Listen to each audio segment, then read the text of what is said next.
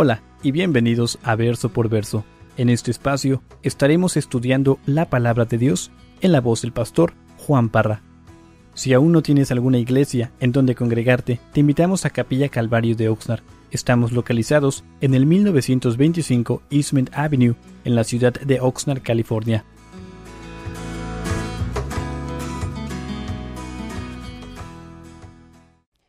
Vamos a empezar en el verso 11 y dice así la palabra del Señor. Dice, zarpando pues de Troas, vinimos con rumbo directo a Samotracia y el día siguiente a Neópolis y de allí a Filipos, que es la primera ciudad de la provincia de Macedonia y una colonia. Y estuvimos en aquella ciudad algunos días y un día de reposo salimos fuera de la puerta junto al río donde solía hacerse la oración. Y sentándonos hablamos a las mujeres que se habían reunido.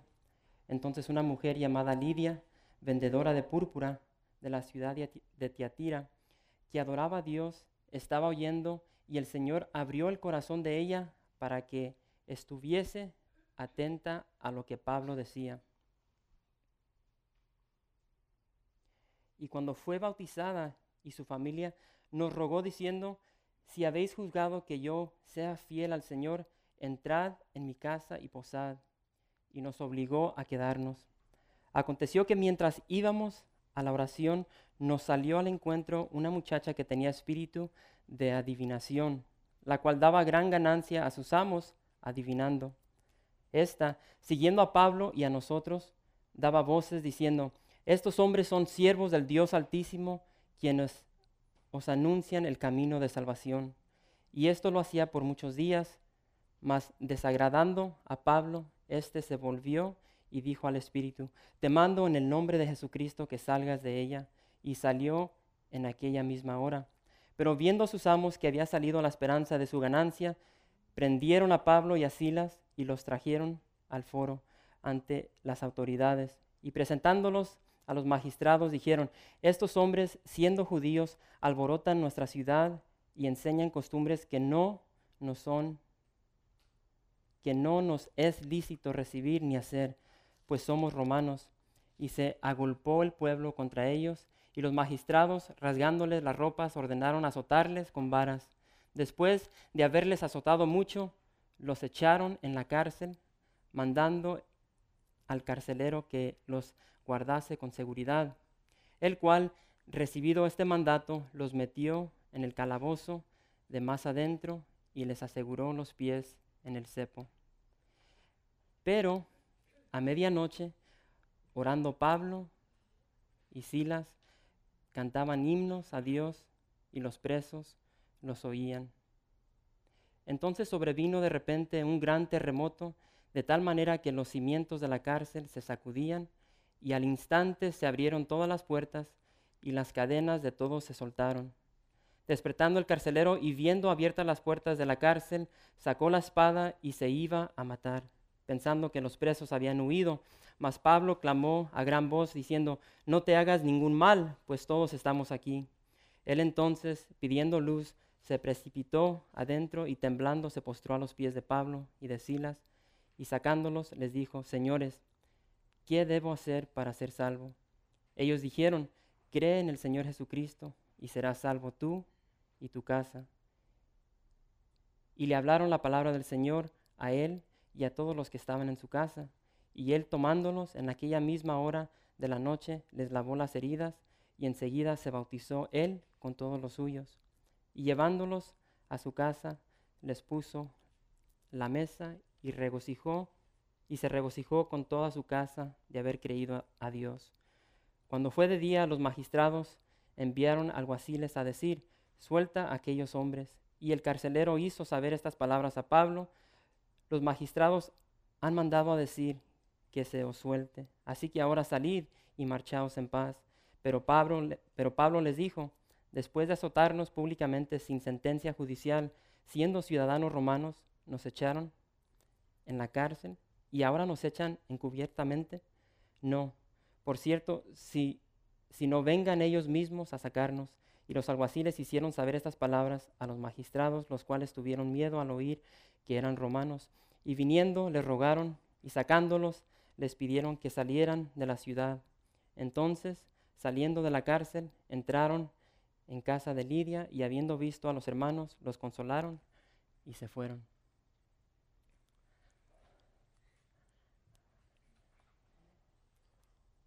Mucha palabra. Rápidamente, hermanos, Pablo llega a la ciudad de Filipos y vemos de que empieza a predicar la palabra.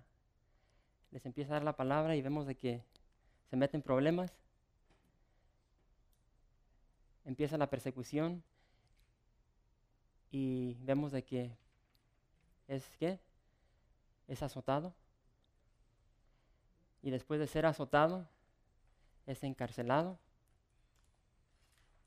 Y estando en estas circunstancias, está preso, tal vez está adolorido de los golpes que recibió. Y en el verso 25 dice, pero a medianoche, orando Pablo y Silas, cantaban himnos a Dios y los presos oían. Entonces Pablo llega a Filipos, predica la palabra de Dios, lo azotan, lo meten a la cárcel. ¿Y qué es lo que hace? Se dedica a la oración, se dedica a alabar al Señor. Y vemos al final de que lo sueltan. Así es que vamos a empezar en el capítulo 17. Hoy vamos a leer, hermanos. Y dice en el verso 1 del capítulo 17. Pasando por Anfípolis y Apolonia, llegaron ¿a dónde? A Tesalónica, donde había una sinagoga de judíos. Y si hay una sinagoga, tengan por seguro de que va a entrar Pablo. Y Pablo, como acostumbraba, fue a ellos y por 3 días de reposo discutió con ellos, declarando y exponiendo por medio de las Escrituras que era necesario que el Cristo padeciese y resucitase de los muertos, y que Jesús, a quien yo os anuncio, decía él, es el Cristo. Y algunos de ellos creyeron y se juntaron con Pablo y con Silas, y de los griegos piadosos gran número, y mujeres nobles no pocas. Entonces los judíos que no creían, teniendo celos, tomaron consigo a algunos ociosos hombres malos, y juntando una turba, alborotaron la ciudad, y asaltando la casa de Jasón, procuraban sacarlos al pueblo. Pero no hallándolos, trajeron a Jasón y algunos hermanos ante las autoridades de la ciudad, gritando, estos que trastornan el mundo entero, también han venido acá, a los cuales Jasón ha recibido, y todos estos contravienen los decretos de César, diciendo que hay otro rey, Jesús. Y alborotando al pueblo y a las autoridades de la ciudad, oyendo estas cosas, pero obtenida fianza de Jasón y de los demás, lo soltaron. Así es que Pablo deja Filipos, llega a Tesalónica, ¿y qué es lo que hace? Se mete a la sinagoga, empieza a predicar la palabra. ¿Y qué sucede? Se mete en problemas. A donde quiera que llegaba Pablo, abría las Escrituras, les proclamaba el Evangelio. Y eso lo metía en problemas. Y dice en el verso 10, inmediatamente los hermanos enviaron de noche a Pablo y a Silas hasta Berea. Así es que llegó a Filipos, predicó la palabra, vámonos. Llegó a Tesalónica, predicó la palabra, llegó la persecución, vámonos. Y lo mandan a Berea, al final del verso 1. Y ellos, habiendo llegado, entraron, ¿dónde? En la sinagoga de los judíos. Y estos eran más nobles que los que estaban en Tesalónica, pues recibieron la palabra con toda solicitud, escudriñando cada día las Escrituras para ver si estas cosas eran así. Así que creyeron muchos de ellos, y mujeres griegas de distinción, y no pocos hombres. Cuando los judíos de Tesalónica supieron que también en Berea era anunciada la palabra de Dios por Pablo, fueron allá y también alborotaron a las multitudes. Pero inmediatamente los hermanos enviaron a Pablo que fuese hacia el mar, y Silas y Timoteo se quedaron ahí. y los que se habían encargado de conducir a Pablo le llevaron a Atenas, y habiendo recibido orden para Silas y Timoteo de que viniesen a él lo más pronto que pudiesen, salieron. Así es que Pablo ahora llega a Berea y lo mismo sucede. ¿Se dan cuenta los de Tesalónica que ya llegó a Berea y que está haciendo lo mismo? Mandan a unos judíos, llegan a Berea y empiezan un alboroto. ¿Y qué tiene que hacer Pablo? Tiene que salirse. Y dicen que lo mandan ¿a dónde? A Atenas. Y ahorita vamos a terminar aquí en el libro de Hechos, pero vamos a ver lo que sucede en la ciudad de Atenas. Verso 16. Mientras Pablo los esperaba en Atenas, su espíritu se enardecía viendo la ciudad entregada a la idolatría. Así que discutía, ¿dónde? En la sinagoga con los judíos y piadosos, y en la plaza cada día con los que concurrían. Y algunos filósofos de los epicúreos y de los estoicos disputaban con él, y unos decían, ¿qué querrá decir este palabrero? Y otros parece que es predicador de nuevos dioses, porque les predica el evangelio de Jesús y de la resurrección. Y tomándole, le trajeron al Areópago diciendo, ¿podremos saber qué es esta nueva enseñanza de que hablas? Pues traes a nuestros oídos cosas extrañas. Queremos pues saber qué quiere decir esto, porque todos los atenienses y los extranjeros residentes allí en ninguna otra cosa se interesaban sino en decir o en oír algo nuevo. Entonces Pablo, puesto en pie en medio del Areópago, dijo, varones atenienses, en todo observo que sois muy religiosos, porque pasando y mirando vuestros santuarios hallé también un altar en el cual estaba esta inscripción, al Dios no conocido, al que vosotros adoráis, pues sin conocerle es a quien yo os anuncio, el Dios que hizo el mundo y todas las cosas en él hay, y todas las cosas que en él hay, siendo Señor del cielo y de la tierra, no habita en templos hechos por manos humanas, ni es honrado por manos de hombres, como si necesitase de algo, pues Él es quien da a todos vida y aliento y todas las cosas, y de una sangre ha hecho todo linaje de los hombres, para que habiten sobre toda la faz de la tierra, y les ha prefijado el orden de los tiempos y los límites de su habitación, para que busquen a Dios, si en alguna manera palpando puedan hallarle, aunque ciertamente no está lejos de cada uno de nosotros, porque en Él vivimos y nos movemos y somos, como algunos de vuestros propios poetas también han dicho, porque linaje suyo somos, siendo pues linaje de Dios. No debemos pensar que la divinidad sea semejante a oro, o plata, o piedra, escultura de arte, o de imaginación de hombres, pero Dios, habiendo pasado por alto los tiempos de esta ignorancia, ahora manda a todos los hombres en todo lugar que se arrepientan, por cuanto ha establecido un día en el cual juzgará al mundo con justicia, por aquel varón a quien designó, dando fe a todos con haberle levantado de los muertos. Pero cuando oyeron lo de la resurrección de los muertos, unos se burlaban y otros decían, ya te oiremos acerca de esto otra vez. Y así Pablo salió de en medio de ellos, mas algunos creyeron juntándose con él, entre los cuales estaba Dioniso, el Areopagita, una mujer llamada Dámaris, y otros con ellos. Así es que ahí pueden ver, hermanos, en las hojas, de que Pablo llega a Filipos, predica, sale. Después llega a Tesalónica, predica la palabra, llega a la persecución, sale. Llega a dónde? A Berea, predica la palabra, persecución, vámonos. De Berea lo mandan hasta Atenas, llega Pablo a Atenas y no puede creer lo que está viendo en esta ciudad. Toda la idolatría que tenía, fue tanto el asombro que tenía Pablo de que mandó llamar a Silas y a Timoteo y les dice, tío, que regresen. Yo creo que les digo, tío, que regresen, quiero que vean lo que yo estoy viendo aquí en Atenas. Y vemos de que, estando aquí en la ciudad, muchos se burlaron del mensaje que él trajo. Y si ven el primer verso del capítulo 18, dice, después de estas cosas, Pablo salió de Atenas y fue a Corinto. Y recuerden cuando estudiamos el libro de Corintios, de que cuando llegó Pablo a la ciudad de Corinto, ¿llegó con qué?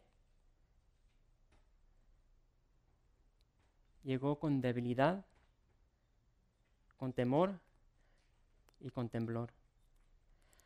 Ahora imagínense ustedes, pónganse en los pies de Pablo, llegas a Filipo, te dan una cueriza que ni te la puedes aguantar, más, ¿qué es lo que haces? Te levantas y te vas a la otra ciudad. Predicas el evangelio, pasa lo mismo. Pablo no está viendo el fruto de su ministerio.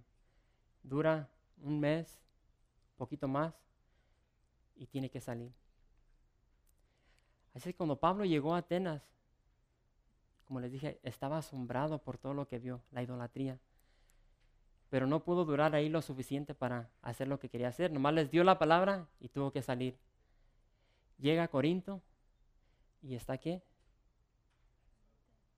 Está débil. Está débil de... Fíjense ahí el mapa, todo lo que tuvo que caminar. A puro patín, a puro caminar. Y llega a la ciudad de Corinto, cansado, debilitado. Decimos nosotros, agüitado. Pero si leemos más adelante, dice que por fin cuando llegó Silas y Timoteo, le dicen a Pablo, Pablo, todos los hermanos, todos tus nuevos creyentes que dejaste en Macedonia, están firmes en la palabra. Siguen adelante. No les importa la persecución, ellos están firmes y siguen hacia adelante. Y eso le dio ánimo a Pablo, le dio gozo. Y ese fue el resultado de la carta que vamos a empezar a leer en esta noche. El resultado de la noticia que le trajo Silas y Timoteo lo impulsó a escribir Primera de Tesalonicenses para animar a la iglesia. Así es que vamos a empezar. ¿Todos están en Primera de Tesalonicenses?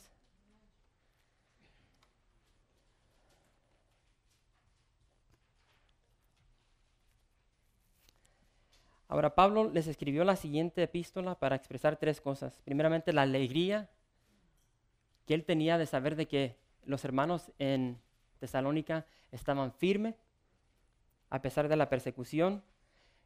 Segundamente, les escribió para instruirlos más sobre la santidad y la vida piadosa. Y eso lo que les está escribiendo a ellos nos está escribiendo a nosotros el día de hoy.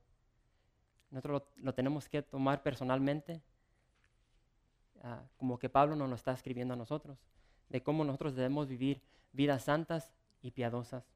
Y la tercera razón por las cuales le escribió esta carta es para aclararles ciertas creencias. Si recordamos, nomás duró ¿qué? Tres días de reposo, tres semanas, tal vez un mes. Así es que no tuvo tiempo para aclararles detalladamente el punto sobre el retorno de Cristo. Y es lo que vamos a ver más adelante, donde empieza a hablar sobre la segunda venida del Señor. Así es que vamos a empezar con el verso 1 de Primera de Tesalonicenses. Y dice Pablo, Silvano y Timoteo, a la iglesia de los tesalonicenses en Dios Padre y en el Señor Jesucristo, gracia y paz sean a vosotros de Dios nuestro Padre y del Señor Jesucristo. Hermanos, esta palabra gracia es uno de los términos más usados en la palabra de Dios. En el Nuevo Testamento se usa más de 170 veces y tiene diferentes significados.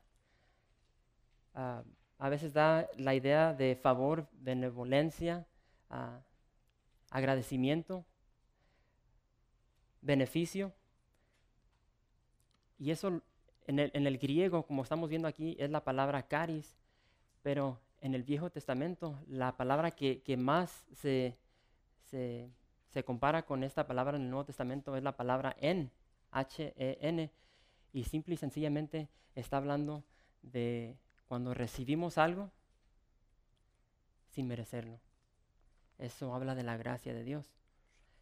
Cada uno de nosotros merece condenación, merece el infierno, pero por la gracia de Dios hemos recibido ¿qué? La salvación. Así es que cuando escuche la palabra gracia, más recuerde de que hemos recibido algo que no merecemos.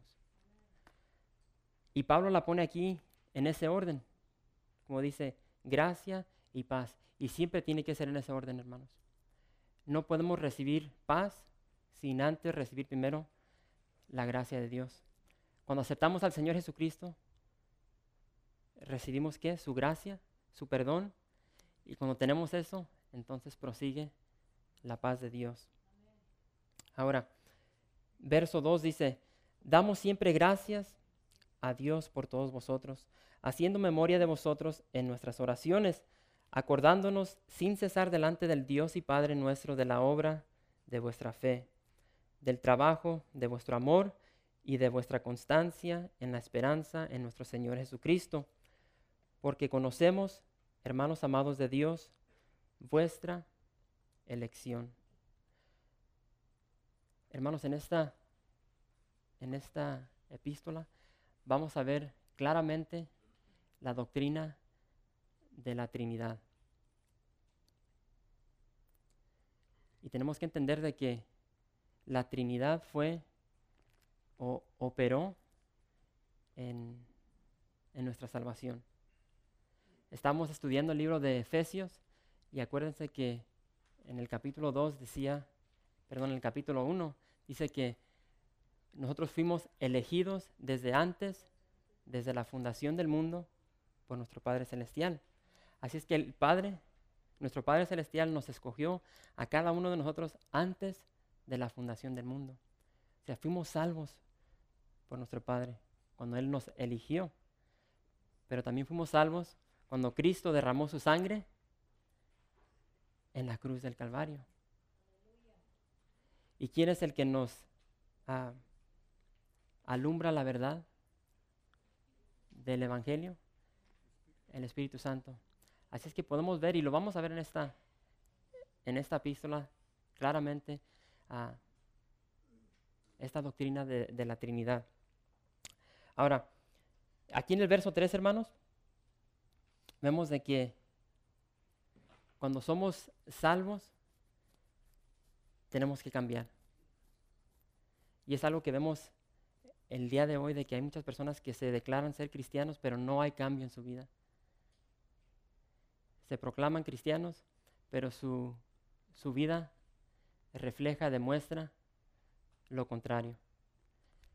Y fíjense aquí en el en el verso 3, y lo voy a leer nuevamente, y dice, acordándonos sin cesar delante del Dios y Padre nuestro de la obra de vuestra fe, del trabajo de vuestro amor y de vuestra constancia en la esperanza en nuestro Señor Jesucristo. Cada cristiano, cada creyente tiene que cambiar sus malos hábitos. Si estamos proclamando ser cristianos, mas vivimos en mentira, en engaño, y usted sígale agregando la lista, lo único que estamos haciendo es nos estamos engañando a nosotros mismos. Cuando Dios nos escogió, Él nos va a moldear y nos va a cambiar a la imagen de su Hijo. Y Pablo, voy a resumir las 3 virtudes que cada cristiano tiene que tener. Y las da en el verso 3. La primera es que fe, amor y esperanza en el Señor Jesucristo. Y si comparamos el verso 3 con el verso 9 y el 10, vamos a ver lo que refleja o lo que reflejó en las vidas de los tesalonicenses. Así es que en el verso 3 dice, ¿Cómo? Acordándonos sin cesar delante del Dios y Padre nuestro de la obra, ¿de qué? De vuestra fe. Hermanos, si tenemos fe, vamos ahora al verso 9, si tenemos fe, esa fe nos va a convertir de nuestros viejos caminos. A los tesalonicenses, ¿qué hizo? Los convirtió de sus ídolos, dejaron sus ídolos y se fueron al Dios verdadero. El segundo es el trabajo de vuestro amor. Cuando tenemos el amor de Dios nos va a impulsar a servir a Dios. Dice la palabra de Dios que Dios nos amó a nosotros primero. Y si Él nos amó primero, entonces nosotros le tenemos que amar a Él. ¿Sí? ¿Y cómo le amamos? Sirviéndole primeramente a Él y a los hermanos en la iglesia. Vuestra esperanza en nuestro Señor Jesucristo. Hermano, la esperanza que tiene cada uno de ustedes, y la tengo yo, es de que el Señor va a regresar. Y a ver, hace 3 semanas que tuvimos el último estudio sobre la profecía, las cosas que estamos viendo ahorita, esa es la esperanza que tenemos, de que el Señor muy pronto va a regresar y va a llegar por su esposa para llevarnos con Él. Verso 5 dice, pues nuestro evangelio no llegó a vosotros en palabras solamente, sino también en poder, en el Espíritu Santo, y en plena certidumbre, como bien sabéis, cuáles fuimos entre vosotros por amor de vosotros. Hermanos, cuando nosotros compartimos la palabra de Dios, y ahorita en el libro de Hechos vimos de que a cada ciudad que llegaba Pablo, él les daba la palabra. Y así tiene que ser nuestra vida, ya sea en nuestro trabajo, con nuestra familia, con nuestras amistades, tenemos que proclamar el Evangelio. Y a veces tenemos esa timidez, esa pena de que no lo hacemos por esos motivos, pero tenemos que entender de que nuestra palabra no vale nada. No estamos dando la palabra del Señor, la palabra de cada uno, estamos dando la palabra del Señor. Y cuando damos la palabra del Señor, Pablo dice aquí en el verso 5, dice, pues nuestro evangelio no llegó a vosotros en palabras solamente. Iba respaldada con el Espíritu de Dios, el Espíritu Santo. Y es lo mismo con nosotros. Cuando proclamamos el evangelio, siempre va respaldado con el poder del Espíritu Santo. Así es que a veces tenemos esa timidez, esa pena de no abrir la boca y proclamar la verdad. Tenemos que hacerlo, porque tenemos ese poder del Espíritu que respalda su palabra. Verso 6 dice, y vosotros vinisteis a ser, ¿qué? Imitadores de nosotros y del Señor, recibiendo la palabra en medio de gran tribulación, con gozo del Espíritu Santo. Hermanos, tenemos que ser imitadores del Señor y no debe importarnos las circunstancias. A Pablo le dieron una arrastrada, lo aventaron en la cárcel y dice que a medianoche, en vez de que estuviera dormido, yo creo que no podía dormir por todos los latigazos que le dieron, dice que se puso a orar y a alabar al Señor. Hermanos, ese es lo que tenemos que hacer nosotros. Tenemos que ser imitadores. Y aquí dice de que, ¿cómo dice? Dice, y vosotros vinisteis a ser imitadores de nosotros. Hermanos, yo no sé ustedes, pero tan siquiera yo me esfuerzo en lo que yo pueda de vivir una vida de integridad, una vida de santidad, una vida ejemplar, para que ustedes puedan decir, tío, que yo quiero vivir una vida como la de mi pastor. No es arrogancia, no es orgullo. Lo vemos en la palabra del Señor. Y vemos de que ellos imitaron al apóstol Pablo. Y al imitar al apóstol Pablo, estaban imitando ¿a quién? Al Señor Jesucristo. Y así debe de ser cada una de sus vidas. Porque si ustedes imitan al apóstol Pablo, si están imitando a Dios, entonces la gente va a ver ese cambio en en sus vidas. Van a ver esa diferencia que es muy distinta a la vida que vive el mundo. Y dice que ellos estuvieron en gran tribulación. Y vimos la tribulación de la que pasó Pablo. Y luego esa palabra tribulación, si te fijas en el griego, es una palabra media rara, thliplis, y lo que significa es de cuando agarraban las uvas y las ponían en el piso y las apachurraban para sacar el vino. Entonces está hablando de comprimir. Y es lo que estaban padeciendo los hermanos de Tesalónica.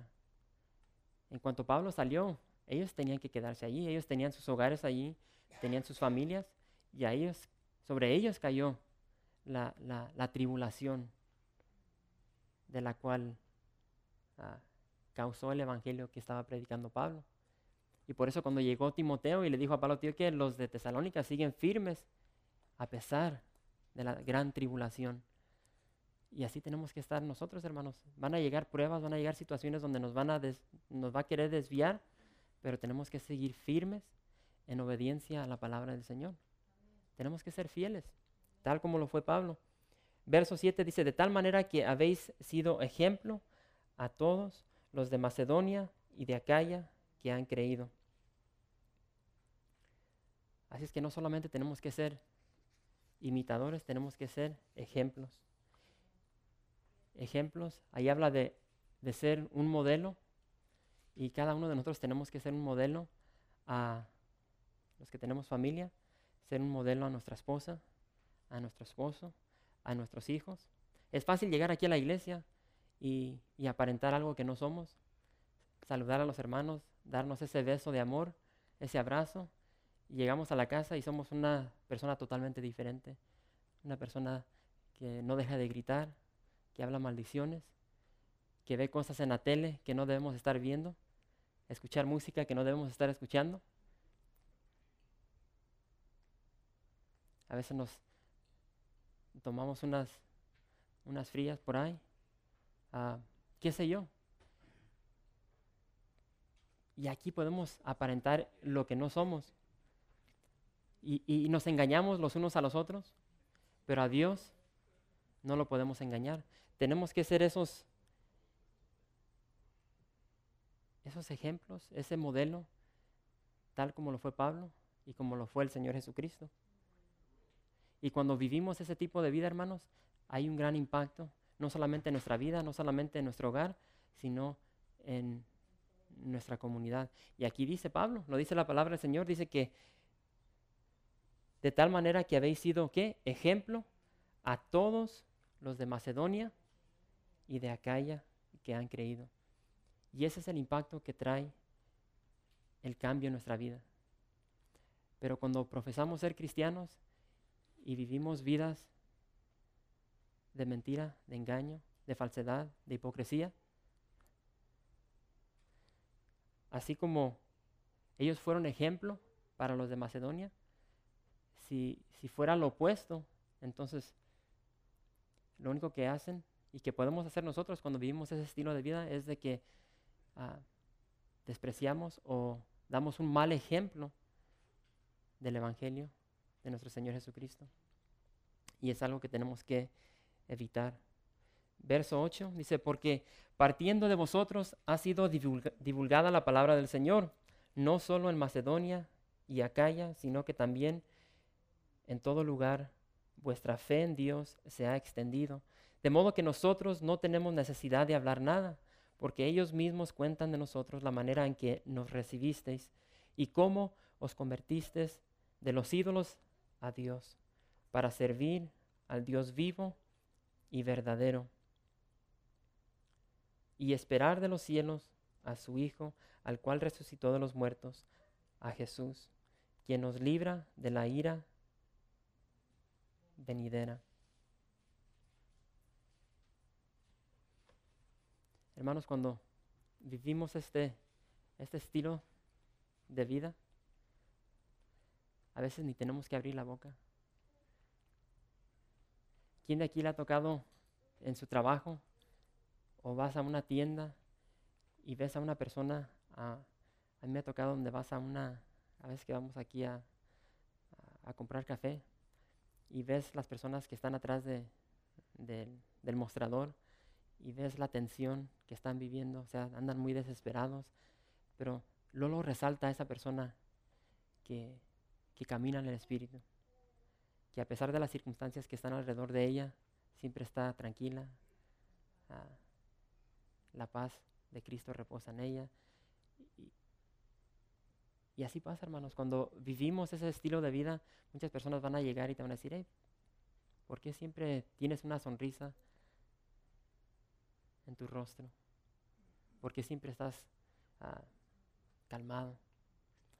Pero si es lo contrario, si siempre andamos con una cara como que estamos comiendo limón todo el santo día, pues como que no, ¿verdad? Y así es que, hermanos, seamos imitadores del Señor, de los gran hombres de la palabra de Dios, y caminemos en ese camino que le agrada al Señor. Gracias por visitar calvariooxnard.org. En este sitio web podrás encontrar información fresca cada semana, como los servicios previamente grabados, los cuales están disponibles para ti para que los puedas escuchar en cualquier momento. Estamos seguros que este material será de gran edificación espiritual para tu vida y para tu familia. La visión de Capilla Calvario de Oxnard es ser como Jesús, aprendiendo y viviendo la palabra de Dios.